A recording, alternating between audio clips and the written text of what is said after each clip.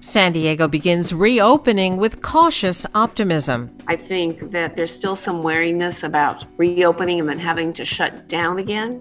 I'm Maureen Cavanaugh with Jade Hindman. This is KPBS Midday Edition.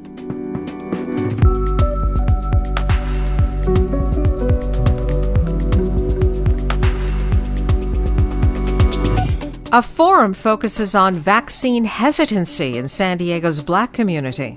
There's a significant health hesitancy in the community as a whole, but especially with African Americans. A tale of two economies in San Diego, rising high-tech and falling tourism, and an exploration of the enduring power of Amazing Grace. That's ahead on Midday Edition.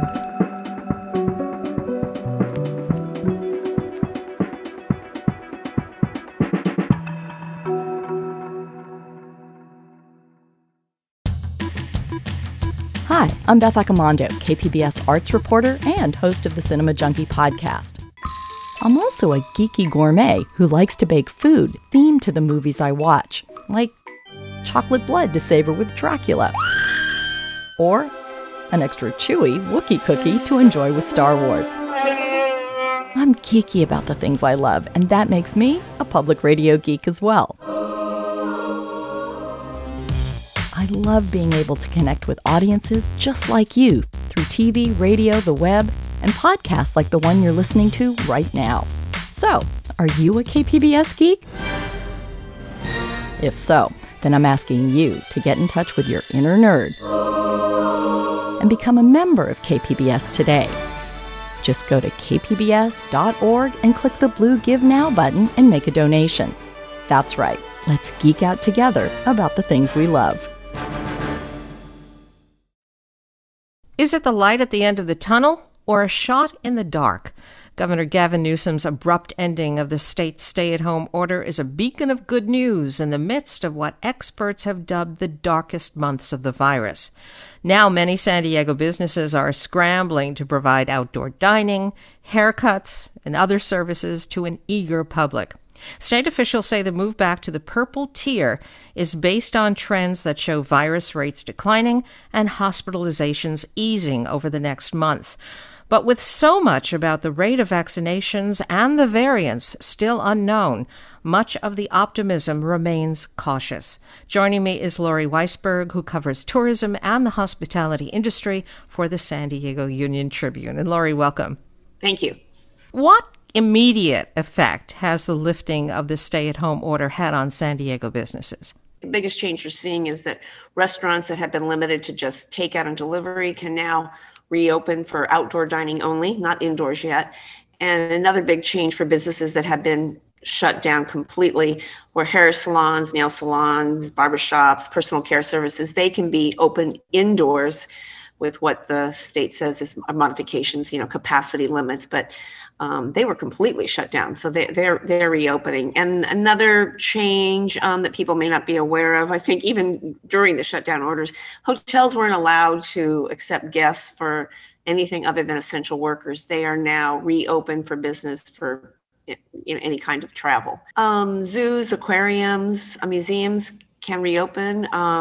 That's outdoor only though. So we already heard an announcement from the San Diego Zoo and Safari Park that they will reopen Saturday. And then we're waiting an announcement from SeaWorld. Are some of the people that you spoke with surprised by the state's decision? The restaurants themselves got a little bit of a heads up. So they got word like a day or two before that this was coming. And they've been through this drill so many times.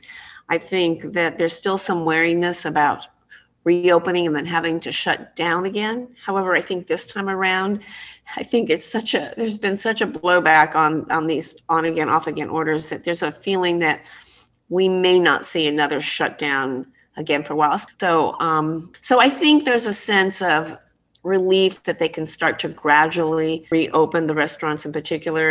A number of big restaurateurs had put some of their venues in what they call hibernation, and they were just going to wait it out.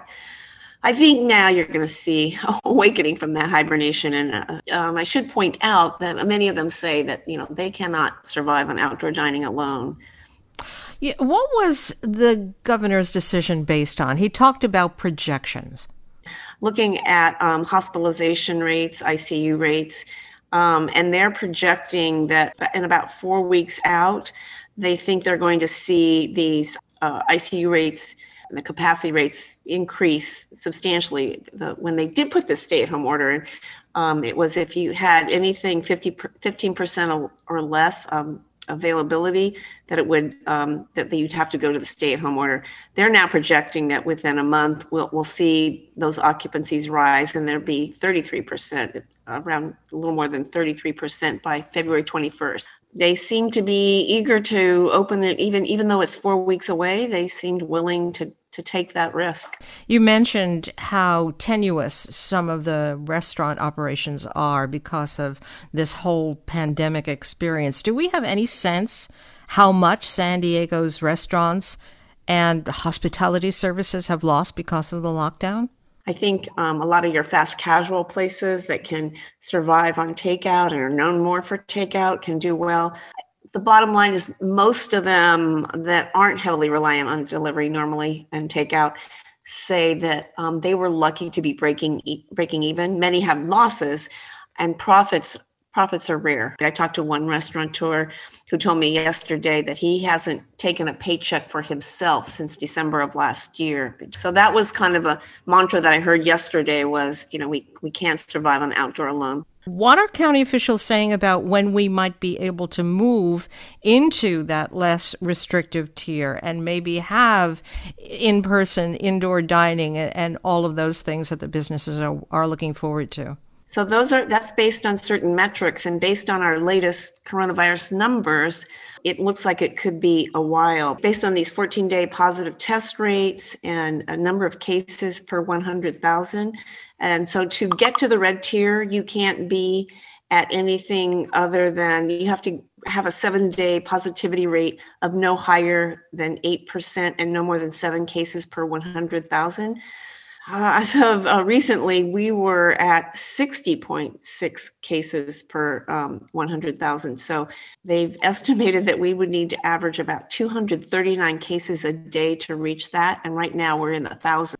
San Diego County officials are quick to warn the public, though, that despite this limited reopening, that we have a long way to go. What are they warning people about, and what do they need us to do? The same thing, no gatherings with people of different households, masking, socially distant, businesses don't break the rules, because it's going to take quite a while before we can reduce the current case rate significantly enough to reach the red tier, which is still restrictive, but we need to have far fewer cases per day. I've been speaking with San Diego Union Tribune reporter Lori Weisberg. And Lori, thank you so much. No, thank you.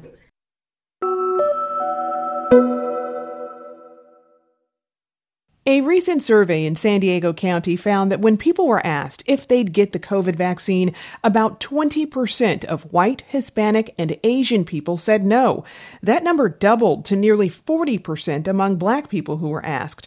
To address why the hesitancy exists and dispel myths, the Multicultural Health Foundation will be holding a panel discussion called Don't Hesitate to Vaccinate. Dr. Rodney Hood is president and chairman of the Multicultural Health Foundation.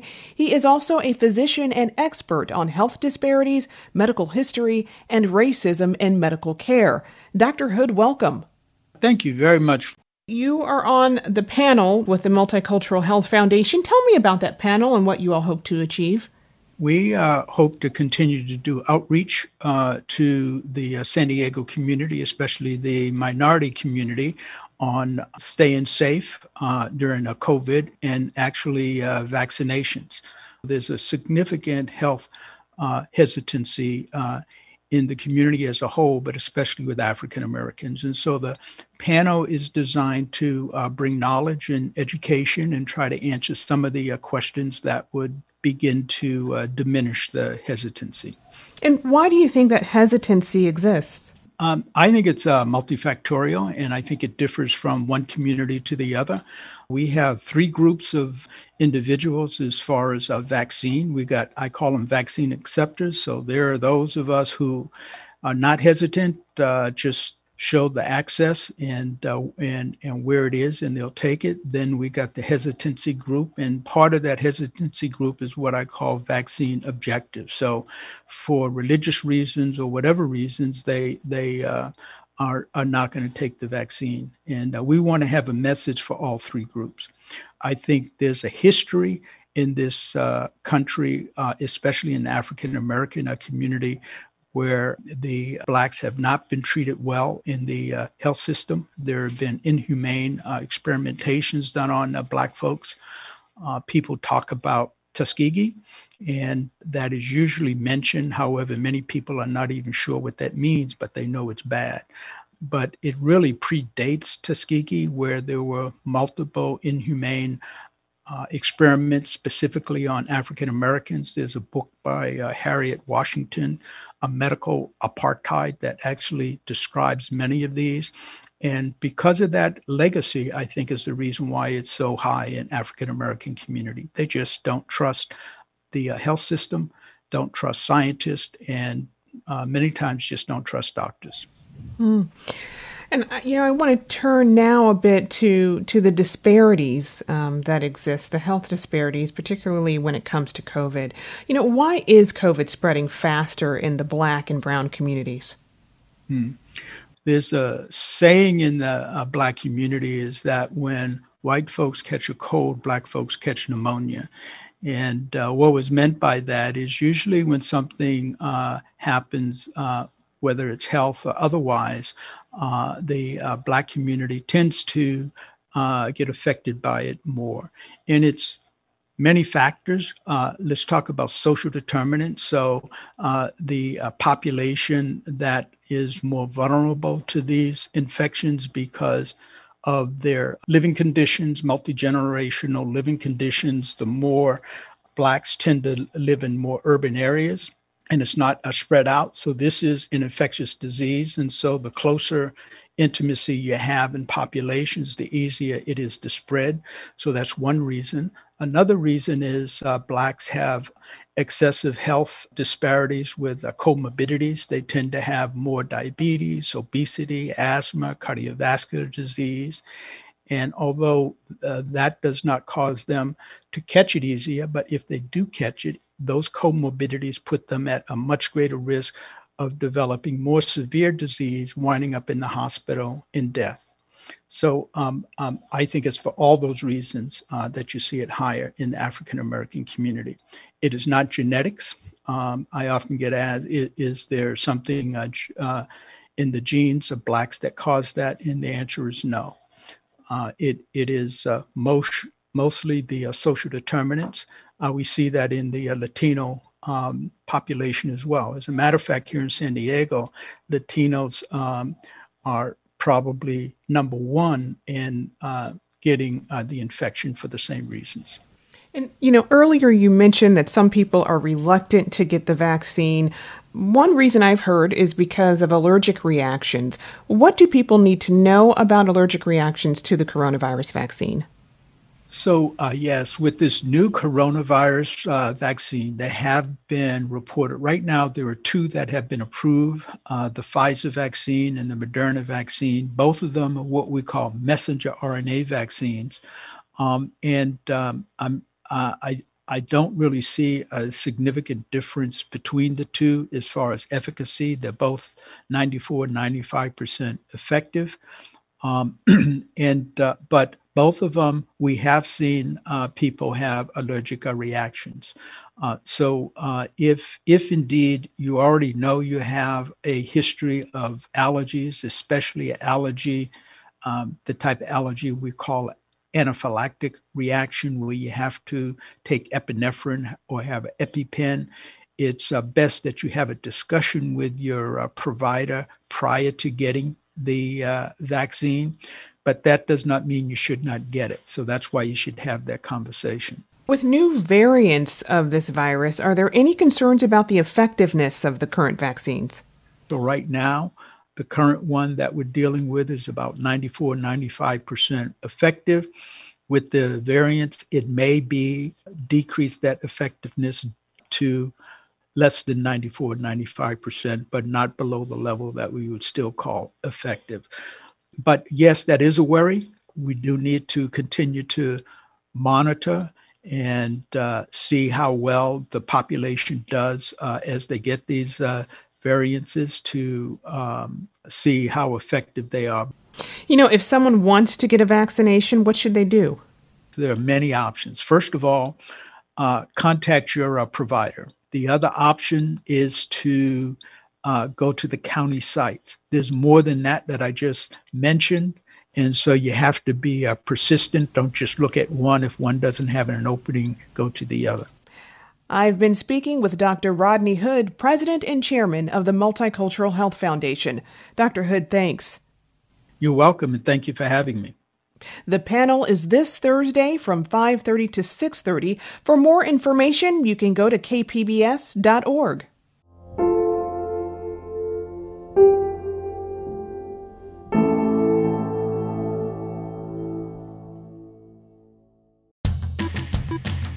Hi, I'm Beth Accomando, KPBS arts reporter and host of the Cinema Junkie podcast.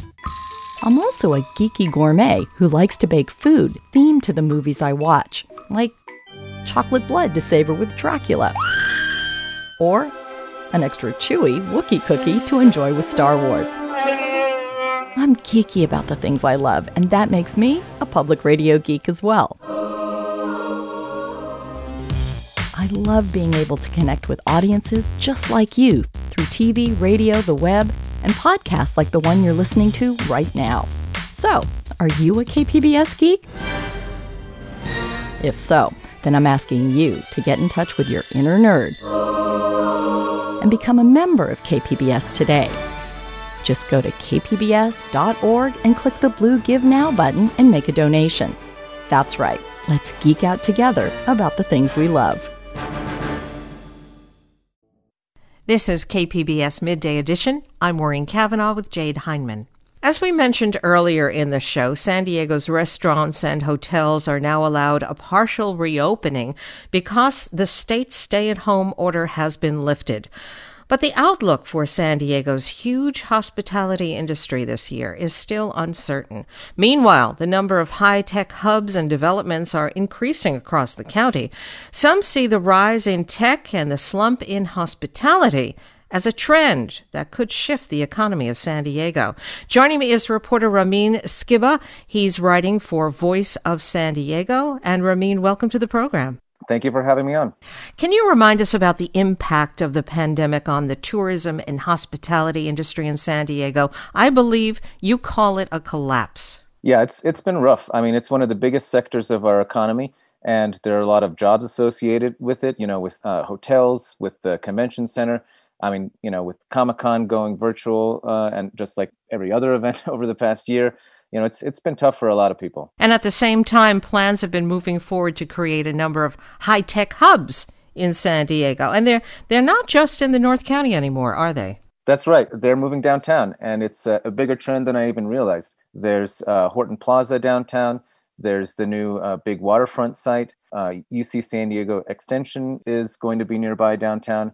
And there's a possibility for even another place near Petco Park. I think San Diegans are very familiar with the old Horton Plaza. What's the new Horton Plaza going to look like? It looks like it'll be a pretty large complex, and it looks like it potentially even bigger than what was there before.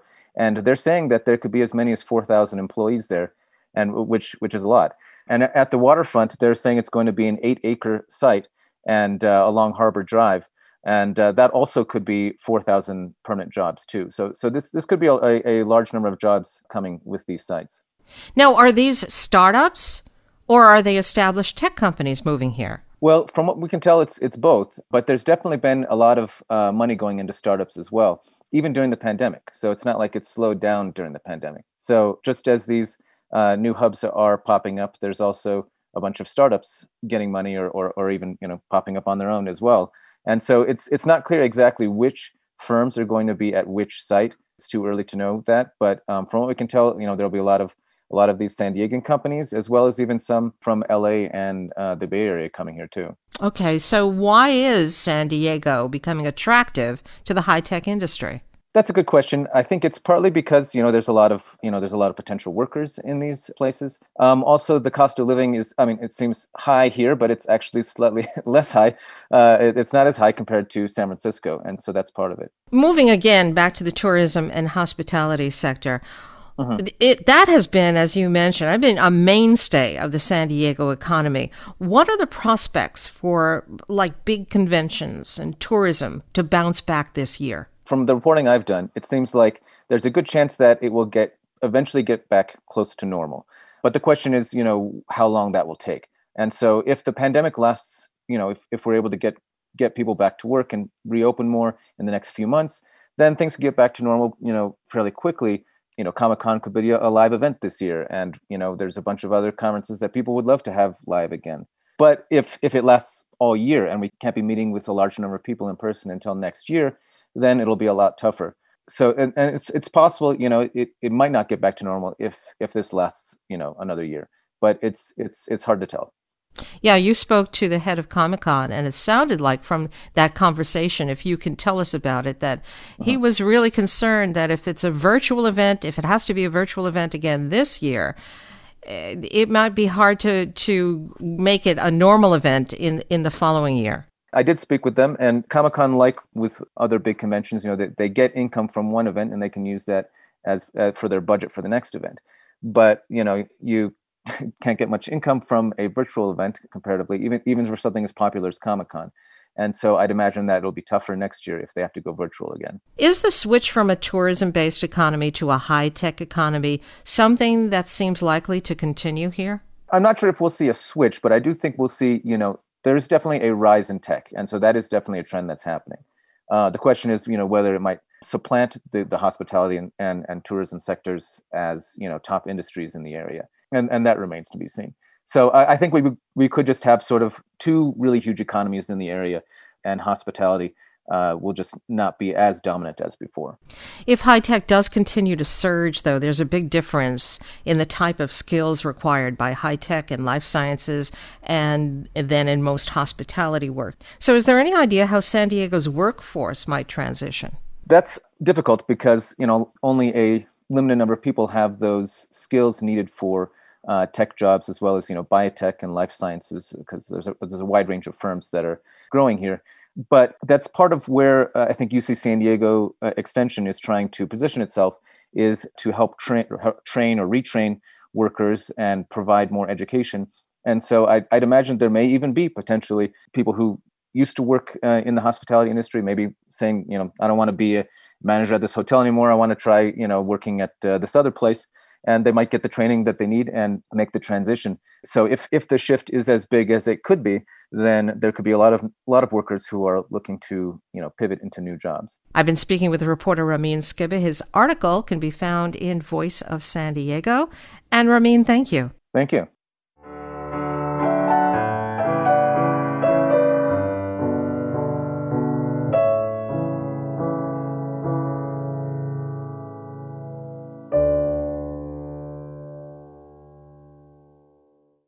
This month marks the midpoint in Gavin Newsom's term as California's governor.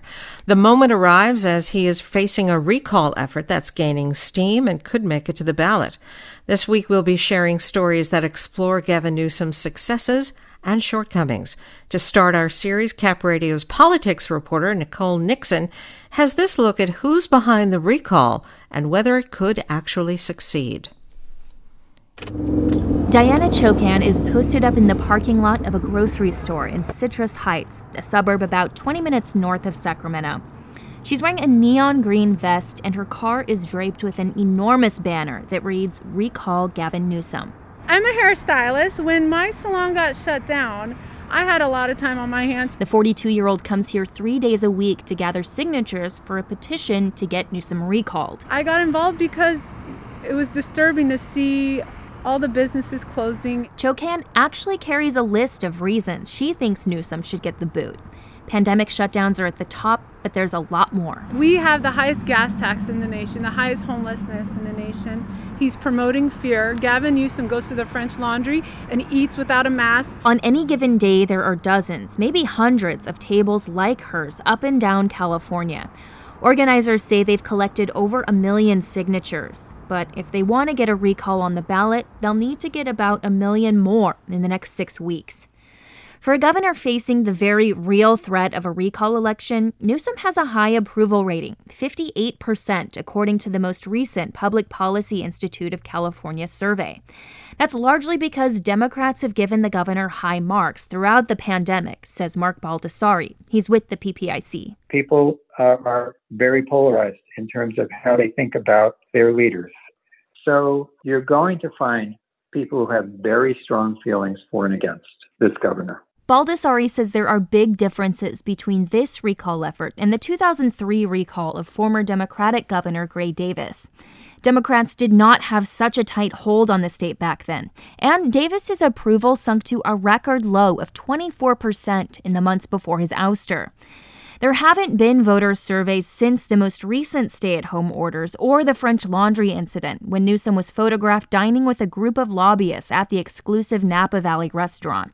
But the most recent surveys show Democratic voters still continue to support Newsom, while Republicans disapprove. Voters' biggest cue will always be partisanship, as much as people don't want to admit that. Renee Van Vechten is a political science professor at the University of Redlands. She says, while Newsom is clinging to the good graces of most California voters, there's a lot riding on the next few weeks, including the all-important COVID-19 vaccine distribution. It is do or die time for the governor, because he does face the very real possibility of a recall election. If the recall does qualify for the ballot, an election would likely be later this summer. And Van Vechten says Newsom shouldn't rely too heavily on his base to carry him through. He's on a mountain, and he's driving around on a very narrow road. Could he go off the cliff at any time? It's possible. Just one little turn of the wheel, and he's over the hill. That is what a French Laundry incident represents. And she says voters may not have the appetite for another scandal. In Sacramento, I'm Nicole Nixon. We'll have another story tomorrow looking at Governor Gavin Newsom's successes and failures on climate change and wildfires. Find more at capradio.org/Newsom midterm.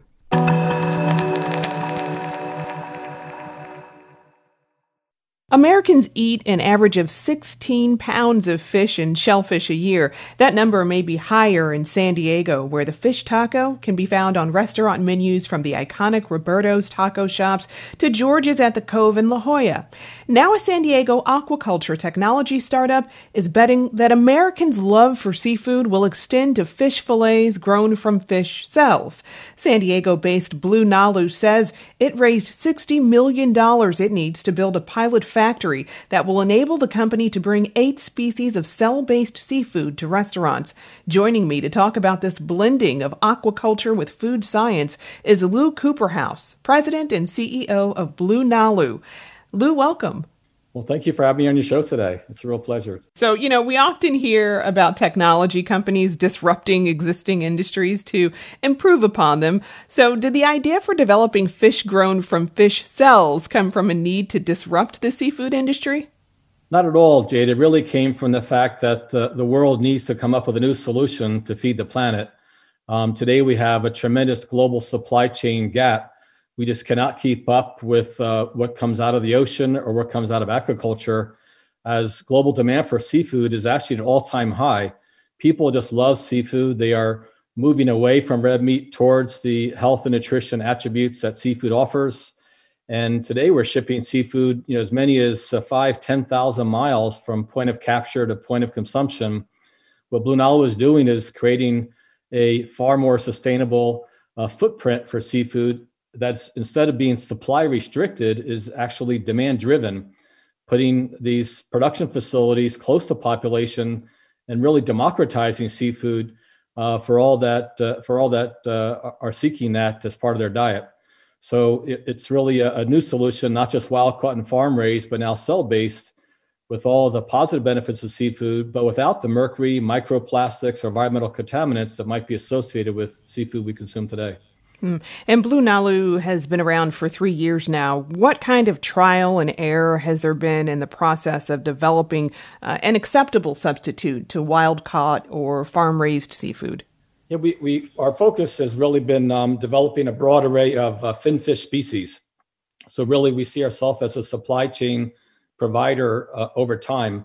Initially focused on fin fish that include mahi-mahi, yellowtail amberjack, bluefin tuna, red snapper, and other species as well. We'll launch them one at a time, but we have in fact already developed a proof of concept back over a year ago that showed that our product, at the very small level of production, but nonetheless demonstrated the exact same functional characteristics as conventional seafood.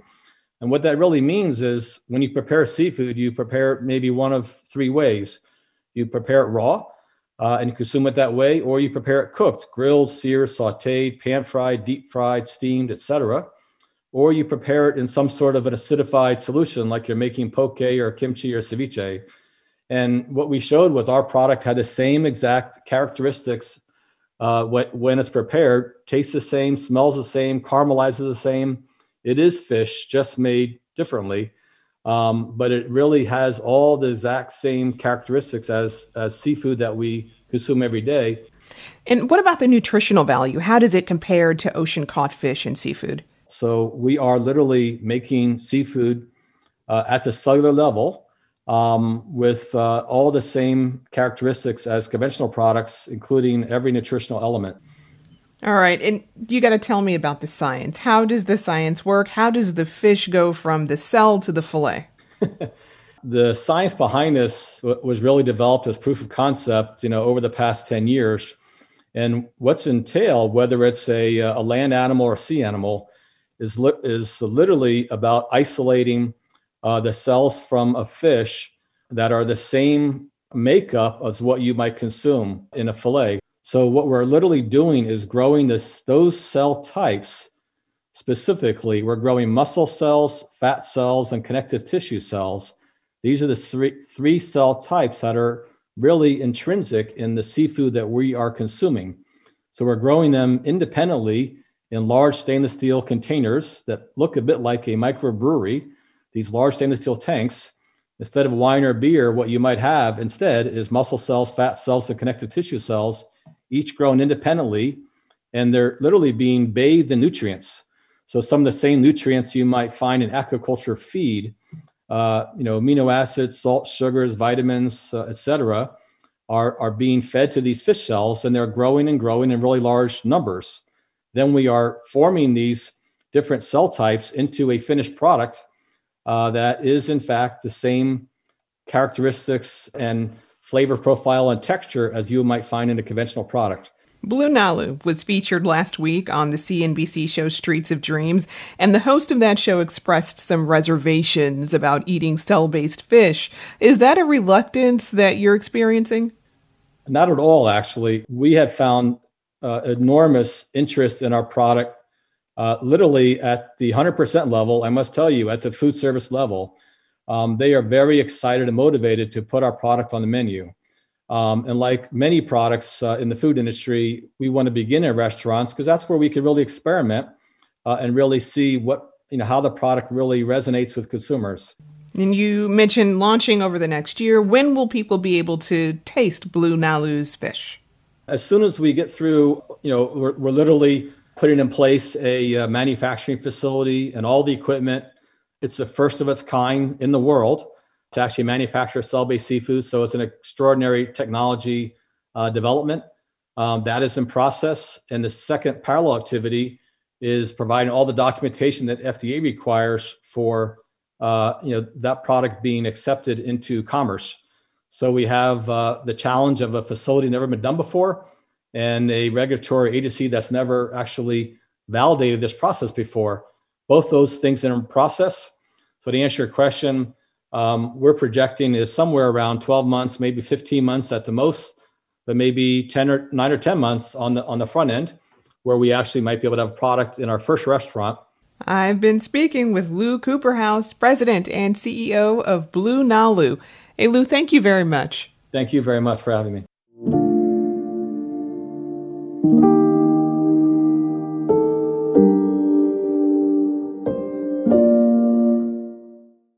Public radio programs attract educated consumers and business decision makers. You can reach this highly desirable audience with your company's marketing message on KPBS. Isn't it time to make our listeners your customers? Find out how by calling 619-594-5715 today. You're listening to KPBS Midday Edition. I'm Jade Hindman with Maureen Cavanaugh. In his inauguration speech, President Joe Biden called for bringing unity to what we all know is a deeply hurt, deeply divided country. Right after the president spoke, country music star Garth Brooks sang Amazing Grace. And maybe more than any other popular song, Amazing Grace has become a source of strength for many of our country's presidents when things get tough. KQED's arts and culture reporter Cole Veltman spoke to a number of California artists with strong ties to the song about its enduring power and what all of us, including our leaders, can learn from its message. For years, there's been this link between Amazing Grace and US presidents all along the political spectrum. It was played on the bagpipes at Ronald Reagan's funeral. Jimmy Carter, Bill Clinton and George W. Bush have all called the hymn a favourite. And no one can forget that moment in Charleston, South Carolina in June 2015, when Barack Obama took the song to another level. Amazing grace, how sweet.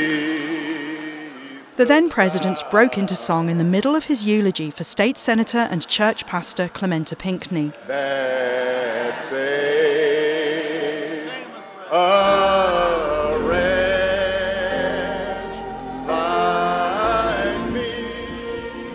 Pinckney, along with 8 members of his congregation, had been gunned down at their church by a white supremacist earlier that month.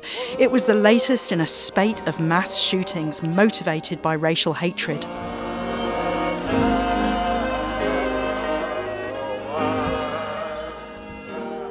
That moment, the president responded to the massacre by singing the song Amazing Grace, is considered one of the most powerful of his years in office. So much so, it inspired a new song. The president came to speak some words, and the cameras rolled and the nation heard. Just days after Donald Trump was elected president in November 2016, folk singer Zoe Mulford wrote The President Sang Amazing Grace. Many Americans were still reeling from the events in Charleston the previous year. But no words could say what must be said for all the living and the dead. Mulford's song lyrics, when no words could say what must be said for all the living and the dead, reflect back to a president who, in her mind, was able to connect with people in their grief. So on that day and in that place, the president sang Amazing Grace. Folk radio stations across the country picked up the song. One pretty famous folk singer happened to be listening while driving near her home in the San Francisco Bay Area. When I first heard it, I had to pull the car over because I started crying. That's Joan Baez. And she told NPR hearing that song inspired her to make her own version. A young man came to a house of prayer. They did not ask what brought him there. Here Baez is singing the song on tour in Paris in 2018, where she wrapped up her performance with words about how much she missed President Obama. He wasn't perfect, but he was a president.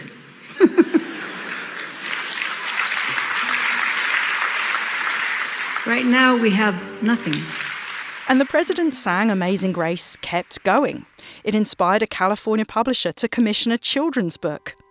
And in those final fraught weeks leading up to last November's presidential election, this video hit my inbox. The president came to speak some words, and the cameras rolled, and the nation heard.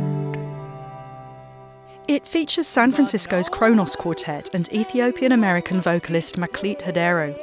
Obama's singing of Amazing Grace in Charleston was a moment, Maklit says, when Americans were faced with a choice. Were we going to choose this path of racist, white supremacist leadership that encourages the darkest parts of American history to wield their guns? Or were we going to choose the possibility of something else? For McLeet, President Obama's decision to sing Amazing Grace spoke to his willingness to be vulnerable. We don't want our presidents to do that.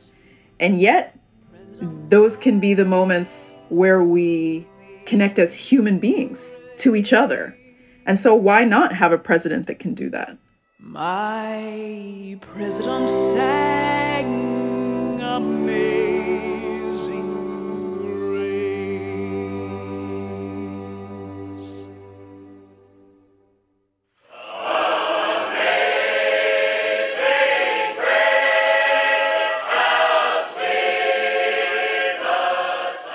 Amazing Grace has travelled far and wide since English clergyman John Newton wrote the lyrics in 1772. It's unclear what, if any, music he used when he invoked it as part of a sermon, but Amazing Grace travelled across the Atlantic where it was enthusiastically picked up by Baptist and Methodist preachers. Eventually, the words were paired with the tune we associate them with today.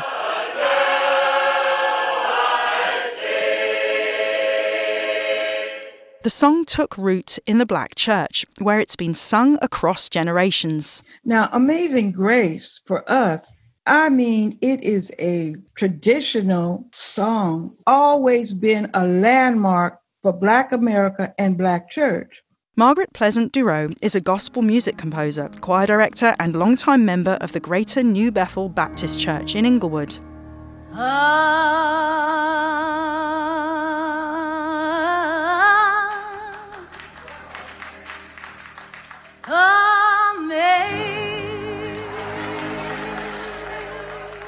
I'm a little bit awestruck when Margaret tells me she was in the audience the day Aretha Franklin recorded her iconic take on Amazing Grace in Los Angeles in 1972. Margaret says it was hard not to sing along with the Queen of Soul. Amazing Grace. We'll just join right in, especially if we know the song. Somebody's going to be singing with Aretha Franklin. And Margaret says there's no song quite like Amazing Grace for capturing the Black Christian experience. Amazing Grace means something helped us. It was grace that brought us safe thus far, and grace will lead us on.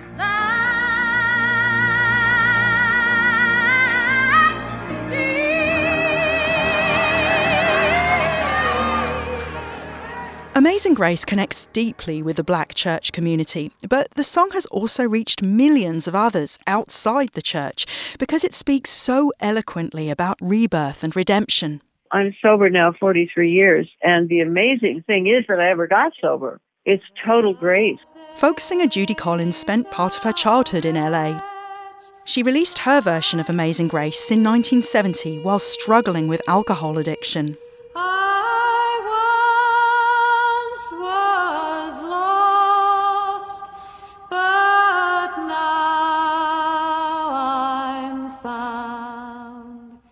It's a powerful song which reaches all kinds of people of every race, denomination, religious persuasion, color, character. It doesn't matter who you are. Once you hear Amazing Grace, it sticks. Was blind, but now I see. Many artists with California connections have taken the song in completely new directions, like drag theatre performer Taylor Mack. By the way, Taylor uses the pronoun Judy, as in Judy Garland, not Judy Collins. So in any case, Taylor has unhappy memories of being forced to sing the hymn at Christian Science Church as a kid growing up in Stockton. And everyone sings it kind of, amazing God, it wasn't exactly the most soulful rendition. And I can't say that I was particularly drawn to the song at all. But Taylor eventually came around to the song.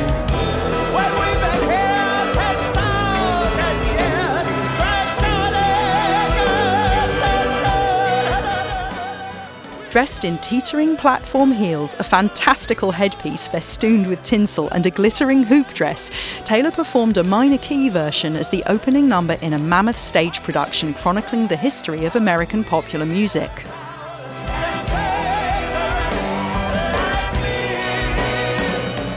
The critically acclaimed show debuted right before the 2016 elections and toured the US through much of the Trump presidency. It became kind of a prayer for grace for the country. It stopped being about God. For me, in the Trump years, it became this beautiful way to start the show and say, hey, we're all praying for actual grace now.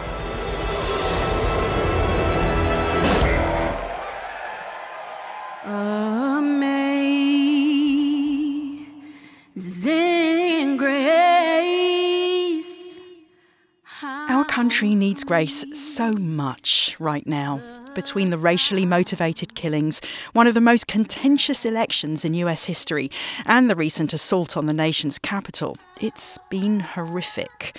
And the COVID-19 pandemic has further driven people apart. But now I'm found. In fact, Laurie Marie Key, a nurse on the front lines of the health crisis, sang Amazing Grace at an Inauguration Week memorial service for the more than 400,000 Americans we've lost to the virus. Through Civil War, the Great Depression, World War, 9/11, through struggle, sacrifice, and setbacks, our better angels have always prevailed. In his inauguration speech, President Joe Biden echoed the core message of Amazing Grace. In each of these moments, enough of us have come together to carry all of us forward. And we can do that now. History, faith, and reason show the way of unity. In a dramatic moment towards the end of his rendition of Amazing Grace, country music star Garth Brooks reinforced the president's call for unity. If I can ask you to sing this last verse with me, not just the people here, but the people at home, at work, as one, united. Of course, all of us singing Amazing Grace together won't solve this country's problems, but maybe it's a good place to start. Was blind, but now I see. For the California Report, I'm Chloe Veltman.